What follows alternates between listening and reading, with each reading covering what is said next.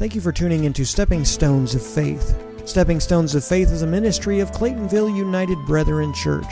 Our service times are as follows. Sunday morning Sunday school starts at 9:30 a.m. Sunday morning worship starts at 10:30 a.m. If you would like to join us for any of these services, our address is 106 Elizabeth Street, Claytonville, Illinois, 60926. We hope to see you this morning. All right, let's open up our Bibles. We're going to finish our study through the book of Amos today. Amos chapter 9. And we were talking this morning about the minor prophets we've been studying. If you're wondering the page, it's 790 in the red Bibles. 790 in the red Bibles. We were talking this morning about we were in Zephaniah in Sunday school, and Zephaniah ends his book with a positive note, on a blessing, on something that God promises. And we were talking about how the minor prophets we've been studying here in the regular services, they've all been about judgment, and they've all been about God's judgment upon Jerusalem and other nations and people groups because of their actions. And we kind of lose sight of the fact that God is a God of justice and that God is a sovereign God. And yes, He brings judgment, but He also brings promises of peace and joy. And so it was refreshing to go through Zephaniah this morning in Sunday school. Amos chapter 9 continues to talk about destruction and judgment. This time, I'm talking about the destruction of the sanctuary and how God's judgment is inescapable. That means we cannot escape it. That means we cannot go hide and run and hide under a rock or hide in a cave. His judgment still will be there. It's inescapable. Remember, the Bible said that whether I make my bed in hell or make my bed in heaven, you're there. God's presence is inescapable. His blessings are inescapable, but His judgments are also inescapable. So we have to be ready. We have to be walking in a life that is pleasing to God in such a way that we are found blameless before Him when we go on to eternity. These are examples, these are pictures of a wayward and rebellious Jerusalem and Israel. And what happens? Does that mean that they're no longer God's chosen people? No, that is not what that means. They are still God's chosen people, but God still passes judgment. Suffices to say, in 2023, God still loves you and I, but when we do wrong, He's going to pass judgment upon us. Doesn't mean He loves us any less. It just means we need to get back with Him and get right with Him once more. So the destruction of the sanctuary. Chapter 9, starting in verse 1, going down to verse 4. I saw the Lord standing upon the altar, and He said, strike the capitals so that the thresholds shake. Break them off onto the heads of all of them. Those who remain will stay with the sword. I will slay with the sword. Not one of them will get away. Not one fugitive will survive. Though they dig down to Sheol, from there my hand will capture them. Though they climb up to the heavens, from there I will bring them down. Though they hide on the top of Carmel, from there I will search and catch them. Though they hide from my sight on the bottom of the sea, from there I will command the serpent to bite them. And though they go into captivity before their enemies, from there I will command the sword to slay them. I will set my eyes upon them for evil and not for good. Now, this is pretty all-encompassing, isn't it? There is no place we can hide.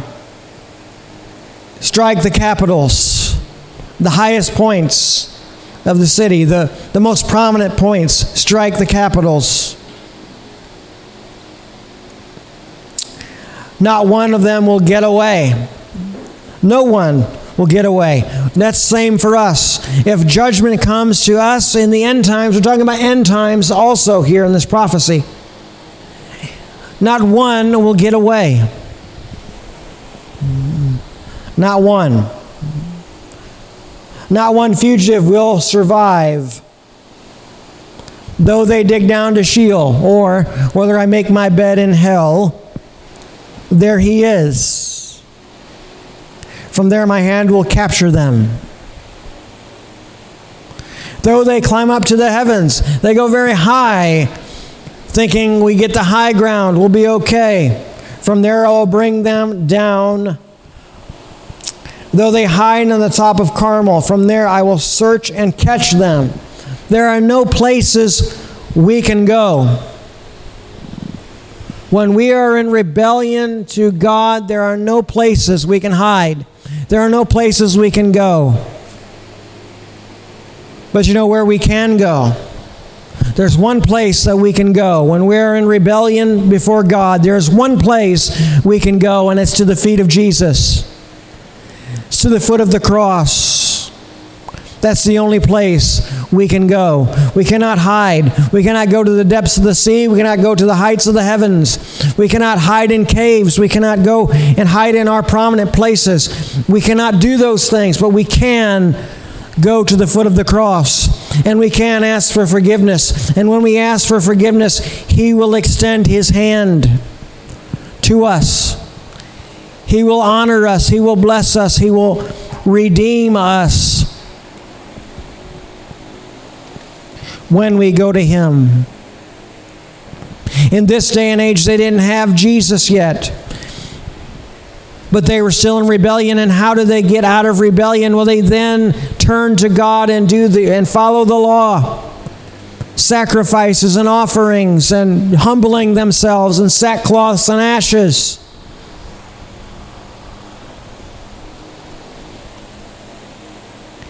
The commentator says, in the final vision of Amos, he saw the Lord right at the temple, supervising the work of judgment. Amos wanted Israel to know that God wasn't detached from even his hard work of judgment. So God was not going to send someone else to do His dirty work. God was taking care of it. Like the boss of a demolition squad or the commander of an invading enemy, he snaps his orders for the smashing of the temple and takes personal responsibility for seeing that the last offender is brought to justice.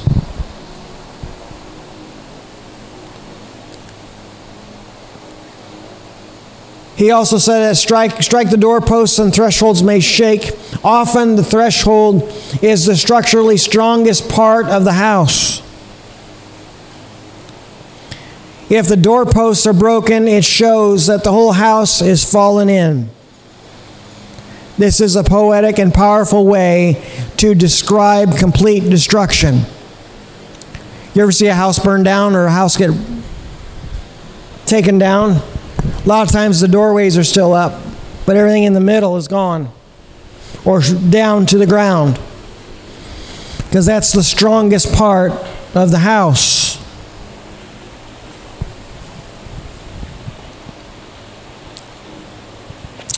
Verses 5 through 10.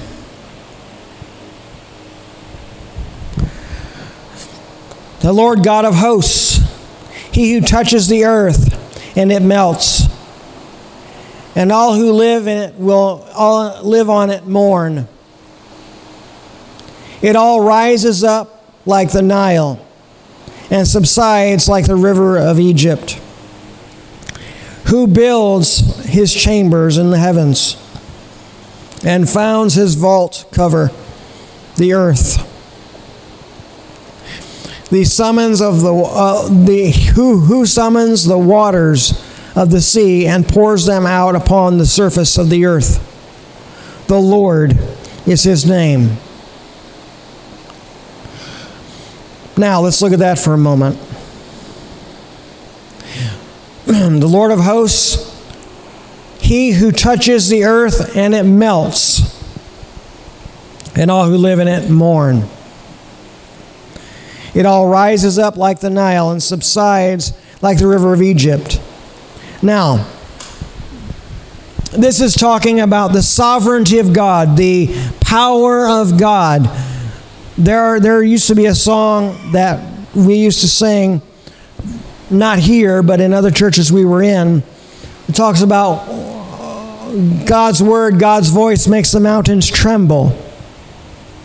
God touches the earth and it melts. The power of God. His hand can have the hand of peace and the hand of creation, as we see in the book of Genesis, but it can also have the hand of destruction. He touches the earth and it melts. And all who live on it mourn. Why would they mourn? Because it's destruction, judgment. That's why he's sovereign.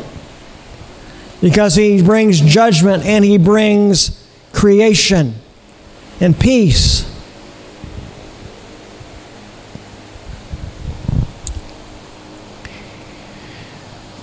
It all rises up like the Nile and subsides like the river of Egypt, who builds his chambers in the heavens and founds his vault over the earth, who summons the waters of the sea and pours them out upon the surface of the earth. The Lord is his name. So, everything that we feel and we see in this earth, the risings of the waters, the bringing downs of the waters, the drought we're experiencing now, the torrential rains we had 3 years ago, all of those things, God is in control of them. He is the one in control. He is the one who brings the rain. He is the one who stops the rain. He is the one who builds. He is the one who tears down. The Lord is his name.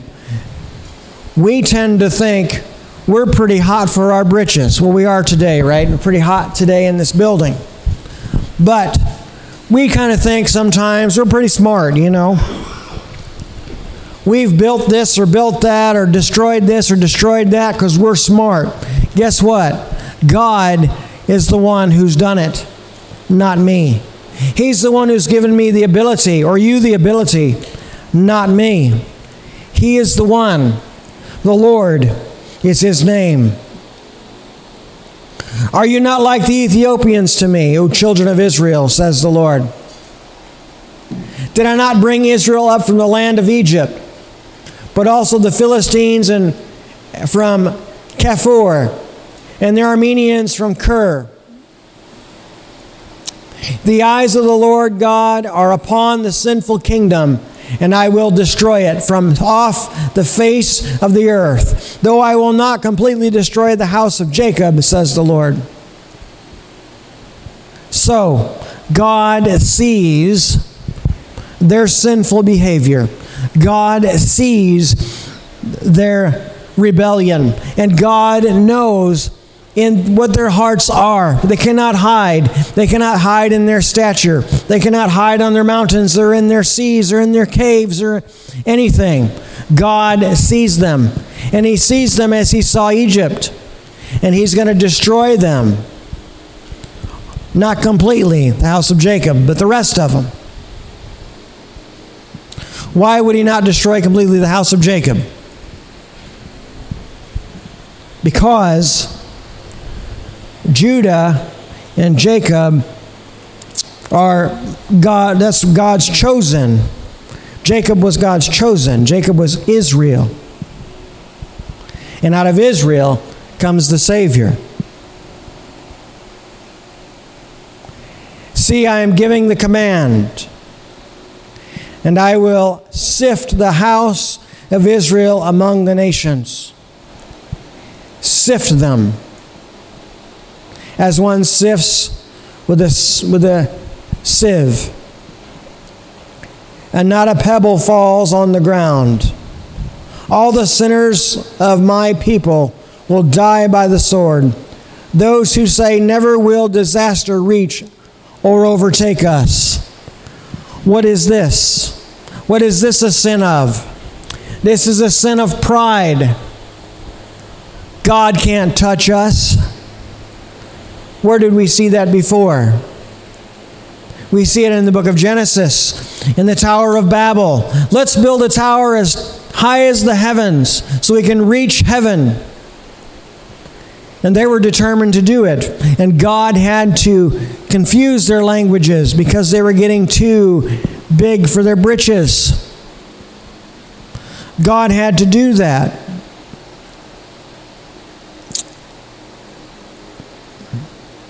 He will sift the house of Israel. Sift them.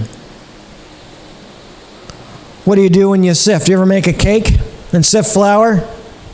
I have. Put it in the sifter. We had one of these sifters that you did this with it. It was a metal thing. You had to squeeze it. And it would shake that thing, and all the good flour would go at the bottom, and all the stuff would stay at the top that wasn't supposed to be there. He's going to do that. That's how he's going to sift out the sinful. Whatever falls to the bottom is good. Whatever stays to the top is not. And that will be judgment upon those. So we have to ask ourselves, don't we, where are we as individuals? Are we going to be in the bottom, sifted out like the flour, or are we going to be at the top? The big stuff, the stuff that didn't get taken out in the first process. Are we going to be the sheep, or are we going to be the goats in New Testament terminology? What are we?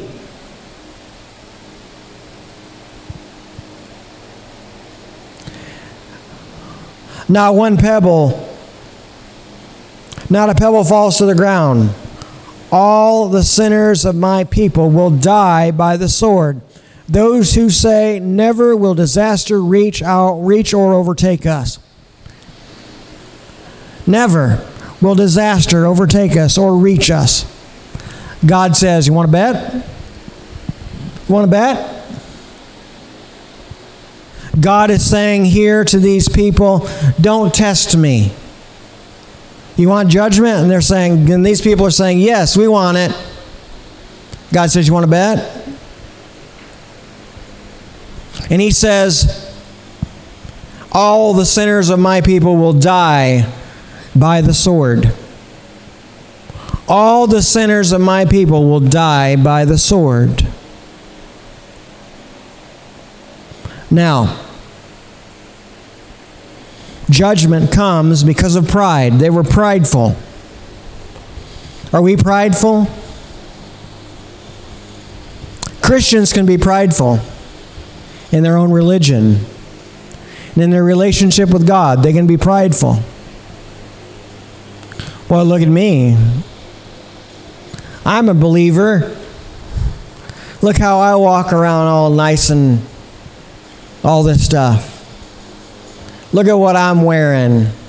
I'm not wearing a tie. I don't wear ties anymore. Look what I'm wearing. I'm wearing a tie. I'm wearing a three-piece suit. It's hotter than blazes in the church, but I don't care. I look good because I'm a Christian, by golly. What is our motivation? I don't care what you wear. Just be here in the house of God. Dress modestly, of course, but it's not required to wear a three-piece suit or a sundress with a hat. Just be here. When we think we're Christians can be prideful and proud over their looks, over their congregation, over their church. We go to this church, and it might be a big church. We go to the biggest church in the area. Look at us. We're important. We go to the biggest church. Prideful. Prideful. God doesn't want us to be like that. We go to the biggest church, therefore, God's with us. It's not with those people over there because they got no people in their church, but He's with us because we've got 300 people in our church. So God's with us, but He's not over there. That's pride. God says, prideful people will die by the sword. Pride is one of those things that we tend to overlook in our lives. It's one of those things that slips in. We don't realize it. Unless we are truly with God and truly walking with God in a real way. Pride can cause issues in our lives. So when I say we need to check ourselves from the pulpit to the pew, I mean we need to see whether we're prideful or not. What do we boast about in our life? Boy, we had 300 people today in our church and we had 17 visitors. Boy, God's really working in our church and He's really doing something. And a lot of times, I'll tell you something, a lot of times those kind of things can be mistaken for boasting, and they are boasting, really. We talk about, well, let's praise God for all of the visitors, and somebody goes out and says, praise God, we had 300 people and 17 visitors today. God's really doing something in our church, and maybe He is. But what is the core reason of why we say that? Are we really praising God, or are we being prideful? Because we belong to the biggest church in the county, or whatever the case, right? So what is our heart really like? The heart of these people was prideful. Pride. They didn't think they could be punished for what they were doing. They didn't think God cared. They thought God knew, God understood, and God was going to just leave it be. No. God doesn't leave it be. God judges us. God ministers to us in judgment sometimes as well as blessing. If you've had children in your lives, and every single one of us have had children in our lives, did you look the other way when your child disobeyed you? Or did you punish them? If you told little Johnny, don't be touching those cookies there for dessert after supper, and you walk out of the room, and little Johnny's got his fingers full of chocolate chips, and his mouth's chocolate with chocolate chips, you're going to say, well, I know you couldn't help yourself. They look too good, and I shouldn't have put them there to where you could see them, and I shouldn't have told you, so you get a pass. It's all right. It's my fault. I shouldn't have done that. Is that how we do with our kids? That's not how God does with us. That's not how we do with our kids. If you tell little Johnny, leave those chocolate chip cookies alone because they're going to be for dessert after supper, and he eats 4 of them before you get to him, then he disobeyed, and he deserves punishment, however that looks. Time out, stuff taken away, or whatever. God is saying the same thing. Prideful things. God's saying, okay, well, pride isn't going to work. God's not going to say, well, you're prideful, okay. It was my fault. I shouldn't have given you all this blessing. God is not going to do that. God is going to pass judgment on us if we are prideful. And what happens when we do get judgment? What is our heart like? What is my heart like? What is your heart like? God passes judgment on us. Do we shake our fist at God and say, God, well, this is your fault. You shouldn't have done this. You shouldn't have given me all this. Or do we say, God, forgive me because I have sinned against you? The most beautiful chapters in the Bible is the 51st Psalm. You ever read the 51st Psalm? It is the most beautiful passages in the Bible. And the 51st Psalm is basically David repenting before God of his affair with Bathsheba. But it's a beautiful, beautiful passage of Scripture. It is the heart of a person who realizes their sin, is not prideful about it, and is very contrite and very downtrodden because of it. And it's beautiful. That's the heart of a person who follows God. And these people did not follow God. Now Amos continues, verse 11, about the restoration of the Davidic kingdom. Because God does restore. When we repent, He does restore. On that day will I raise up the hut of David that is fallen. I will close up its breached walls, raise up its ruins, and rebuild it as in the days of old, that they may possess the remnant of Edom, and of all the nations called by my name, says the Lord, who will do this. Now, to have restoration, there needs to be repentance. Repentance has to take place in order for restoration to take place. The reason God did not destroy Nineveh when Jonah was there was because there was repentance. He later then, as we saw in our studies, He later then destroyed Nineveh because of their lack of repentance. But restoration has to be brought about because of repentance. We sin, we go before God, we repent. God builds us back up. We have to be built back up in order to go on in God. We cannot shake our fists in God and say, it is your fault, God, because you gave me this. Adam did that, didn't he?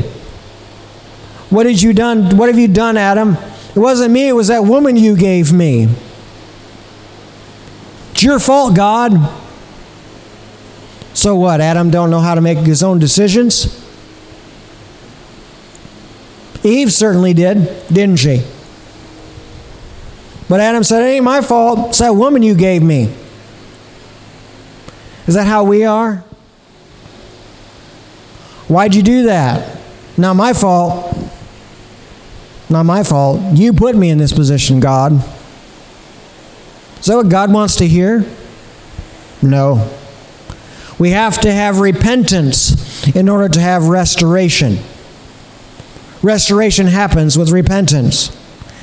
And so we see that Amos is prophesying of a time of a repentant Israel. On that day I will raise up the hut of David that is fallen. I will close up the breached walls, raise up its ruins. That's the heart of man. 2023, God says, I will raise the walls up. I will raise up the ruins of your life if you repent. And rebuild it as in the days of old, that you may possess the remnant of Edom, and all the nations called by my name, says the Lord, who will do this. God is going to give us restoration, but we have to be repentant.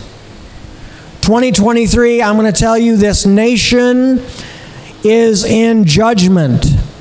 This nation is under the hand of God's judgment. And this nation needs to repent in order for this nation to be restored. And unfortunately, this nation is so enthralled with their sin that it is not going to be repentant until God does something drastic. So our nation, not everybody in it is unrepentant, but the majority of our nation and our world is an unrepentant, rebellious nation before God and world before God. And in order for it to be restored, it has to be repentant. And that starts with me, it starts with you, it starts with those that are around about us. We must start with ourselves repenting. We can call for the nation to repent, but it has to start with me. Just like if you look at the Nineveh story, when Nineveh repented. Nineveh needed to repent. The king could have said, you all need to get repentance. You all need to repent. You're all sinful. That's what he could have said.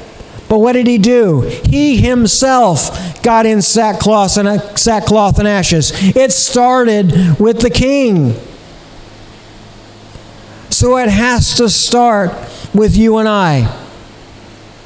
It has to start with you and I. If we want our families to be saved and be repentant, it has to start with us. If we want our workmates to be repentant and be saved, it has to start with us. We have to have a type of air about us, or a type of example of repentance and following Jesus Christ. We have to have that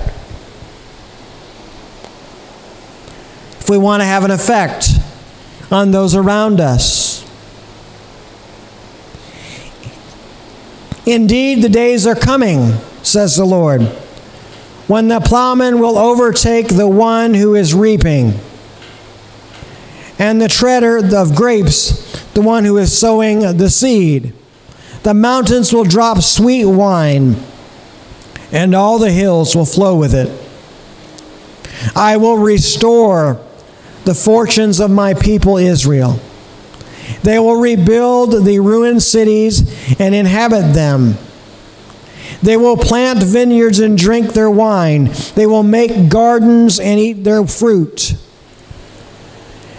Not only is God going to restore, but He's going to restore with abundance. If we look at Job, Job lost everything. His family, his livelihood, his livestock, his home, lost everything. What happened? He was repentant toward God. He did not sin against God. And what did God do? God not only restored, but He restored with abundance. And that is not an Old Testament concept. That is a lifelong concept. God, when we repent, He will restore, but He will restore with abundance. You see, you wonder why, some of you might be thinking, well, we're going through the Old Testament the whole year. Why are we going through the Old Testament, the prophets? Tell you why. Because there's a lot of good history lessons in these books. Got a lot of good concepts in these books, such as this one. The repentance brings about restoration. Restoration with abundance if we are sincere with God. That isn't just an Amos time. That isn't just an Old Testament concept.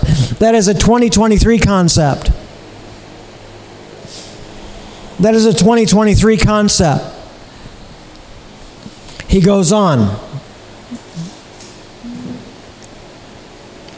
I will plant them upon their land, and no more will they be uprooted out of their land which I have given them. The Lord your God has spoken. Now, because they're repentant, because they have turned back to God, He will put them where they belong, and upon the land where they once were. He will make sure, because of their repentance, because of their turning back, He will make sure they're never uprooted again. We know up to this point, they were wandering in the desert, they were in exile, they were all over the place. He is saying He is going to put them where they were, where they're planted. He's going to put them where they're planted, and they're going to stay there. Why? Because they have repented. They have repented of their sin. They have repented. Repentance brings about restoration. Restoration sometimes comes with abundance. But nevertheless, can't have restoration and abundance without repentance. We're all human. I'm human. You're all human. We all sin on a daily basis. Well, how do you know that? Because I'm human. We all sin on a daily basis. We know that's right. We know I'm not speaking an untruth. In ourselves, in our hearts, we know that's right. We sin upon a daily basis. So if we sin upon a daily basis, doesn't that require us to repent on a daily basis? If we want to be right with God. If we repent on a daily basis, we will be right with God. God will restore us and restore us with abundance, should He so choose to do so. Nevertheless, He will restore us at least. Amen? When we walk with God, we don't have to worry about where am I going to end up when I die? Where will I be when I die? There was a study one time years ago. Somebody conducted an interview with different people groups, different types of people. Asked the question, do you know what happens after you die? Or do you know where you're going after you die? The majority of those people said they didn't know. I don't know. Isn't that a shame? That they have such uncertainty in their lives that they don't know where they're going to be when they die. But we can have certainty. We can have certainty. Starts with repentance, then comes restoration.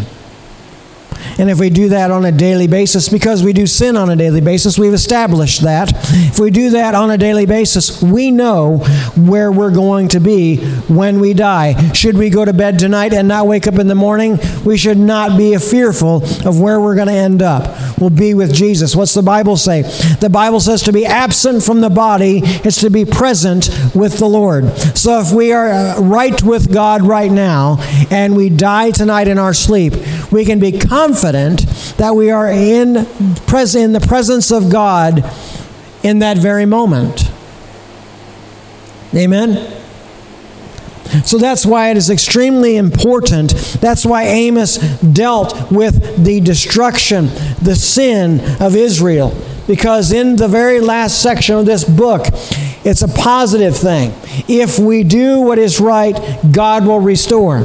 If we do what is right, God will bring us to a place of not only restoration, but abundance in Him.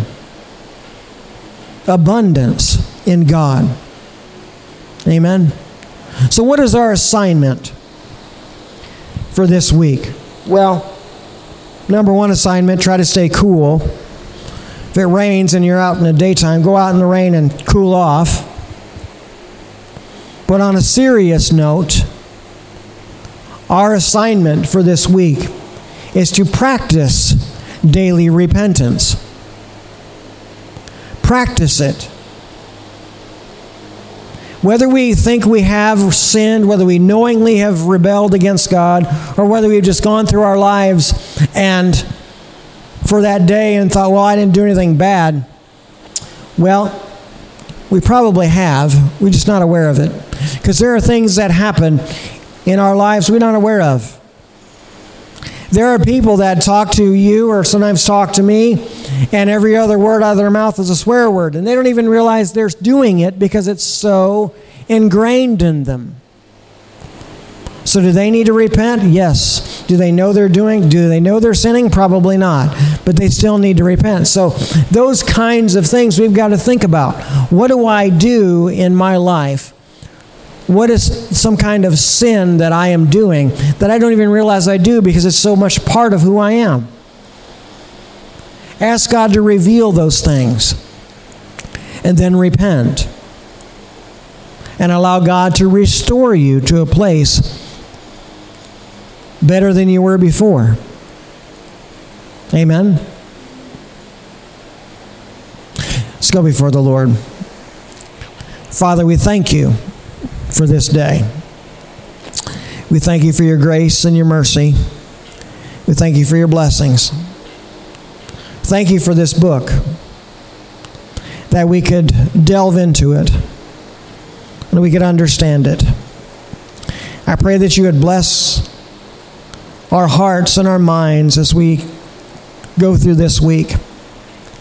Help us, Father, to be honest with ourselves and to be honest with you, and to do a daily practice of repentance for things that we've done knowingly or unknowingly, that, Father, we would be right before you. Lord, I pray that you would bless each and every one that's here. Lord, all of us up here and all those that are downstairs, bless each and every one and minister to us today. Give us a good week. Give us a relaxing day today. And minister to us, we pray. In Jesus' name, amen.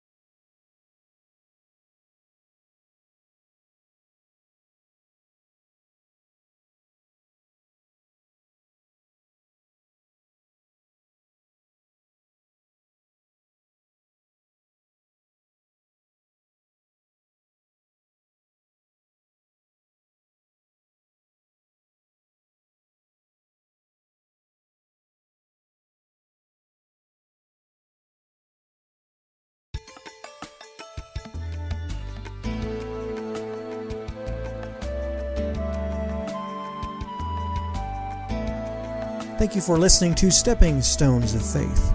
I pray that you find value in this content. You can also find an audio podcast of this program on all the major podcasting platforms.